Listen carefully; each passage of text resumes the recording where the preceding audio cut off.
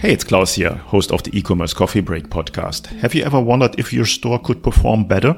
Well, I have something special for you. I'm offering Shopify store audits again. I will walk through your Shopify store and share ways to make it better and show you ideas for a better conversion rate.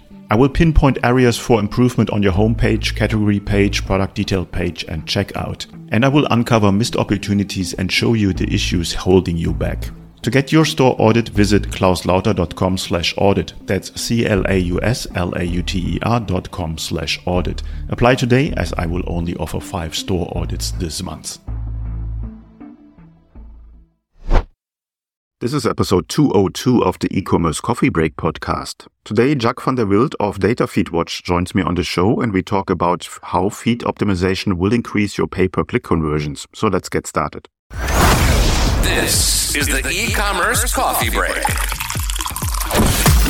A top-rated Shopify growth podcast dedicated to Shopify merchants and business owners looking to grow their online stores.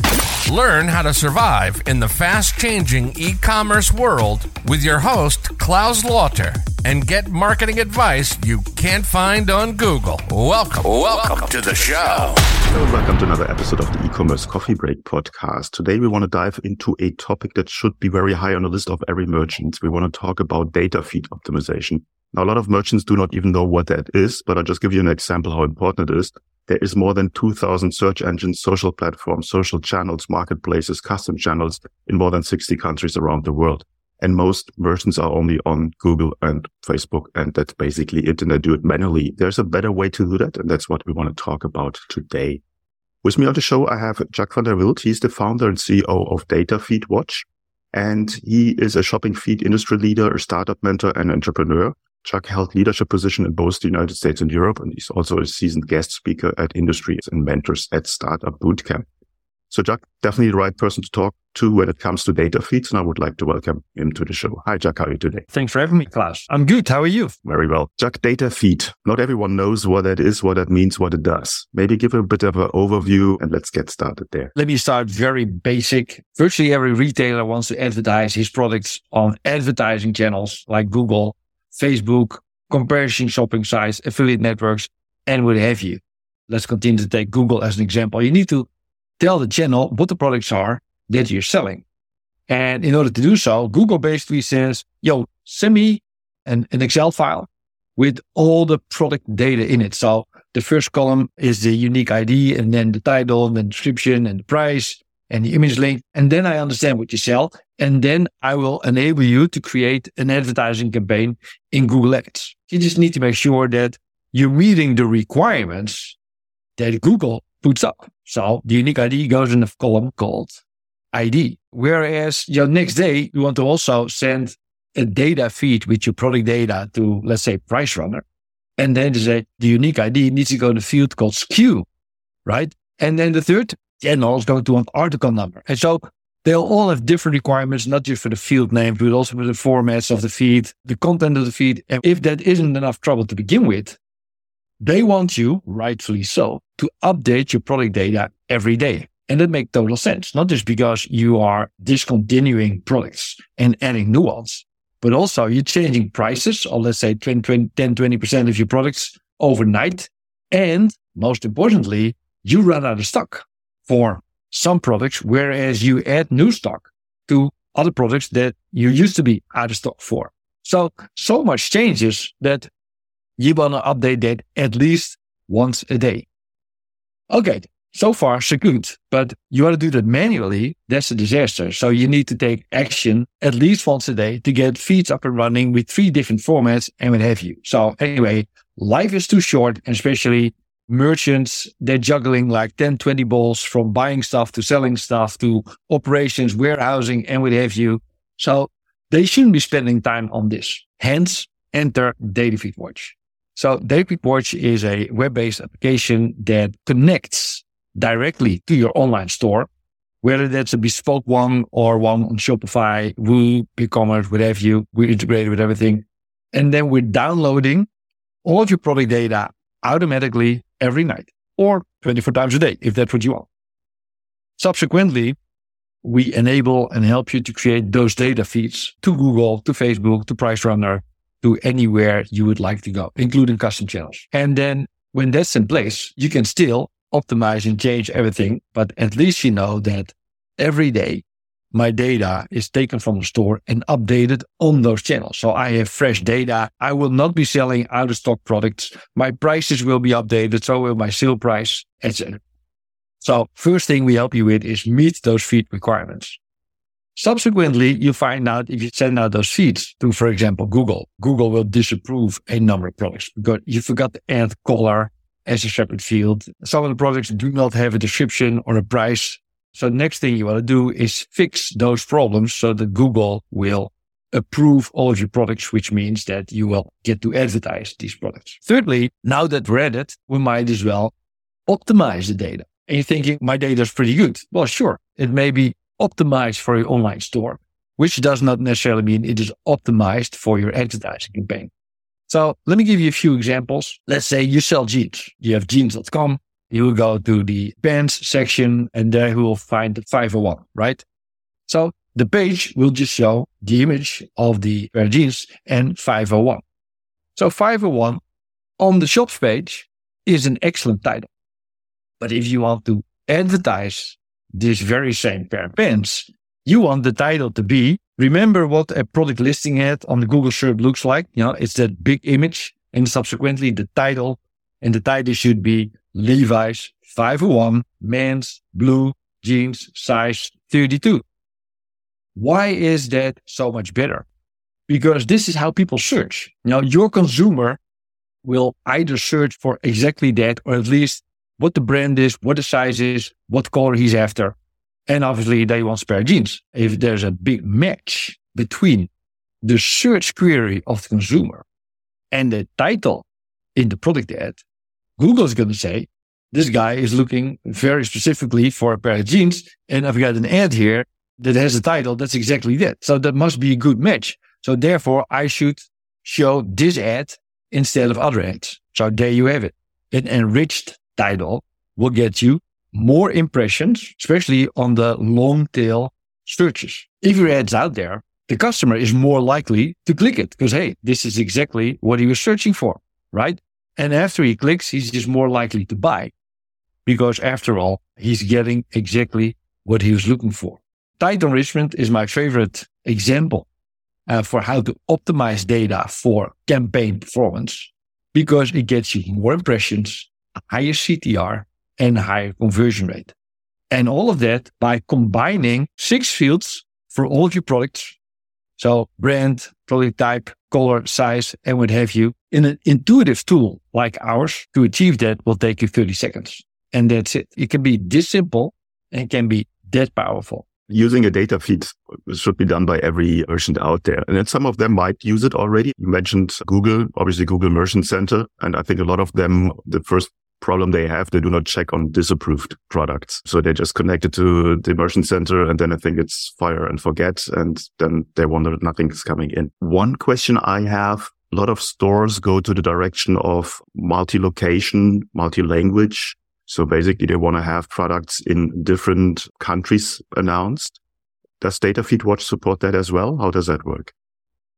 Yeah, absolutely. We have a lot of merchants that, for instance, have multi-locations on Shopify or on Magento, which means that they're selling, let's say, the same 25,000 products in 5 different countries and therefore in 5 different languages. So basically, they've already created 5 different stores in their shopping cart, where there's like really physically 5 or in a more harmonized way, like on Shopify and Magento, they have 5 stores. That means that they will create 5 stores in Data Feed Watch and will download the appropriate data, language data for each of the stores. In your UK store, you will create a data feed for Google UK, Facebook UK, Price Runner UK, whereas for the German store, you may do the same thing for the local Google and Facebook, but maybe also add Zalando or Diallo or some other local language sites that require you to provide your data in the local language. Okay. Question is, when you set up your product in Shopify, for instance, or in WooCommerce, Magento, whatever it is, I think a lot of merchants do not really fill in the most crucial information. What are the most important fields that they definitely need to have on their product detail page when they feed in the data? to make it really work? The stuff you probably won't be able to forget anyway when you start entering data in your store is stuff like a title and the price. Those are really indispensable. What people tend to forget is what Google would call optional fields. So for example, apparel, every apparel product requires you to enter color and size and material and some other stuff as separate fields, right? The retailer just enters the title, the price, description, everything's in there, so he's happy. And then he goes to David Watch and then David says, hey, you need to fill out the color field because it's apparel, right? We will not let you save this feed until you've mapped the color field. Because, if you don't, we know it's going to be disapproved. We want to prevent that from happening and what have you. The way to solve that outside, either you go back into your store and you fill out the color field for all of your 25,000 products. It's going to take you a couple of days, right? That's going to be a lot of fun. So just as an example, most retailers also mention the color of a product in their description, right? So that in David Watch, you use an extract rule that will extract the colors from the description or your title, also somewhere else. And bang, in a minute, you've created a color field or a size field that you didn't have in the first place. So whatever you forget, now 99% of the cases, you can make up for it with an intelligent tool like David Watch. Okay, that's quite helpful. Now, when it comes to these different channels that you can use, and we said there's more than 2,000 in a ton of countries, so it's a lot. People mainly think about Google Shopping. What would be the main ones that you would recommend to be also on beside of Google? We published a feed marketing report in the course of last year. As David Watch is a top 5 global player, we felt that whatever is happening at David Watch is representative of what's happening in the, let's say, in the world of data feeds globally. So one of the things that came out that I thought was very interesting is, like you say, the number of people that is using Google is 92%. And people on social is like 54%. And then the combination is 44%. So 44% of all retailers already do, let's say, Google and Facebook, search and social. The next category is only 11%, and that is affiliate networks. And I think that is the runner-up. And I think that is really the one that's easy to forget. People, they're also not doing price comparison sites on a large scale, but because they think, hey, I'm on Google, so I'm good. Comparison happens there as well. But affiliate networks basically is like a different type of advertising. It is CPA based, so cost per acquisition, cost per sale. It's therefore pretty risk-free because I'm bidding you $5 for every time you sell something for me, and it is not that hard to do.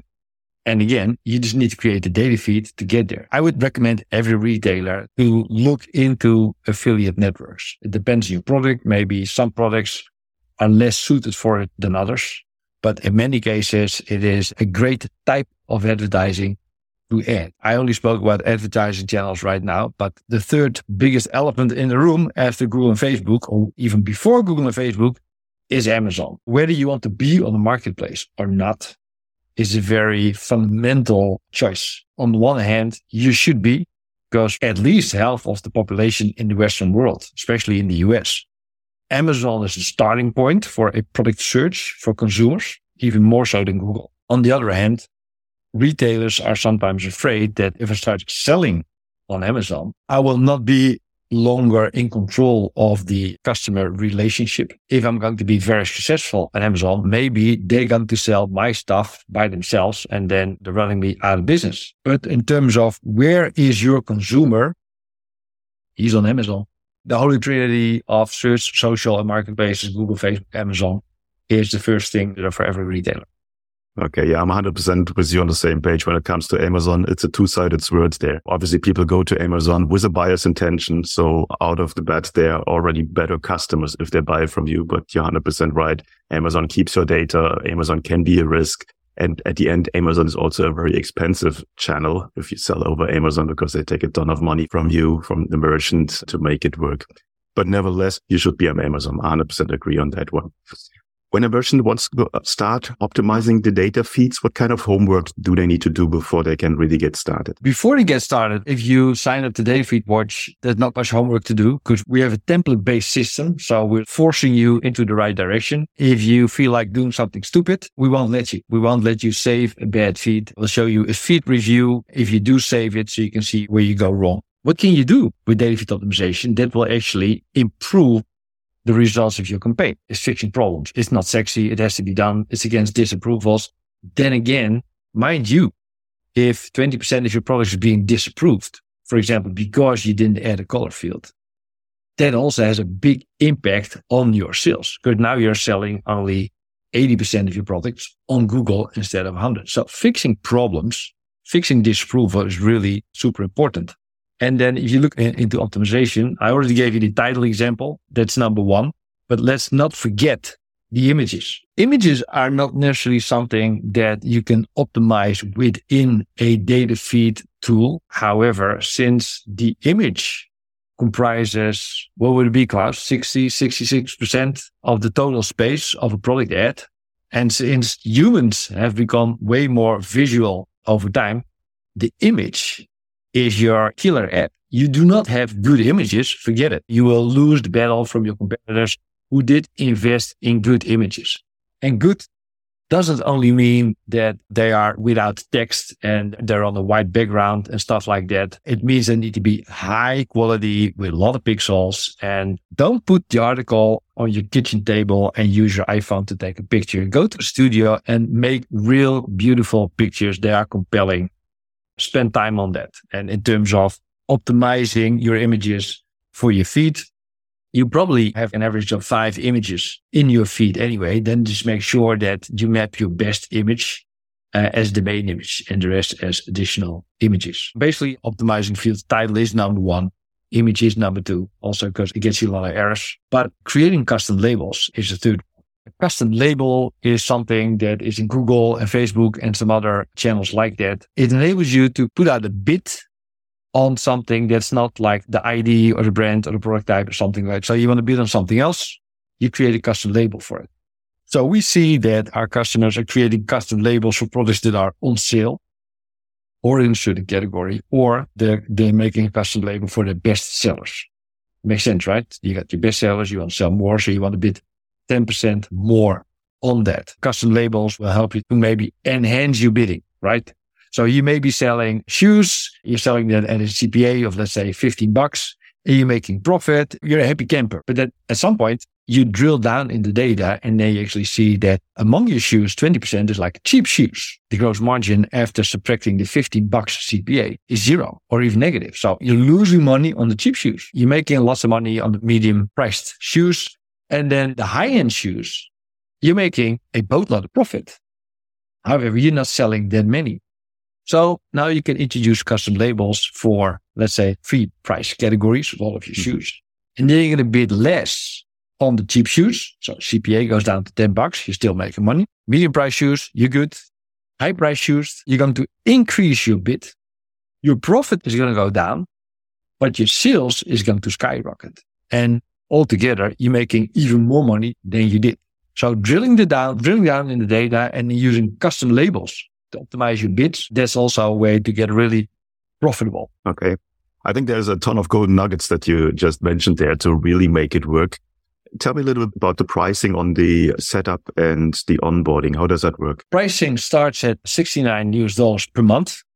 And it goes up via 89 to 239 to whatever you need. We have a modular pricing. So that means that we're already quite affordable for SMB retailers, but we also have a lot of very large and enterprise level customers, like, for example, Adidas, who get tailored pricing because they have tens of thousands of products in dozens and dozens of countries. Anything goes, but you only pay for what you need and you're not paying anything extra. The average customer signs up the Data Feed Watch and then connects his store. And then the first thing we ask, like not even in person, but on the screen, you want to set up your own feeds or you want us to do it? The majority of the customers says, no, I want to do it myself. But still there's a fair chunk of customers says, yeah, you guys do it for me. Needing to understand how to do it, we'll just do it for you and it will run. And you just need to copy the link of the feed into Google Merchant Center or Facebook Business Center, and you're good to go.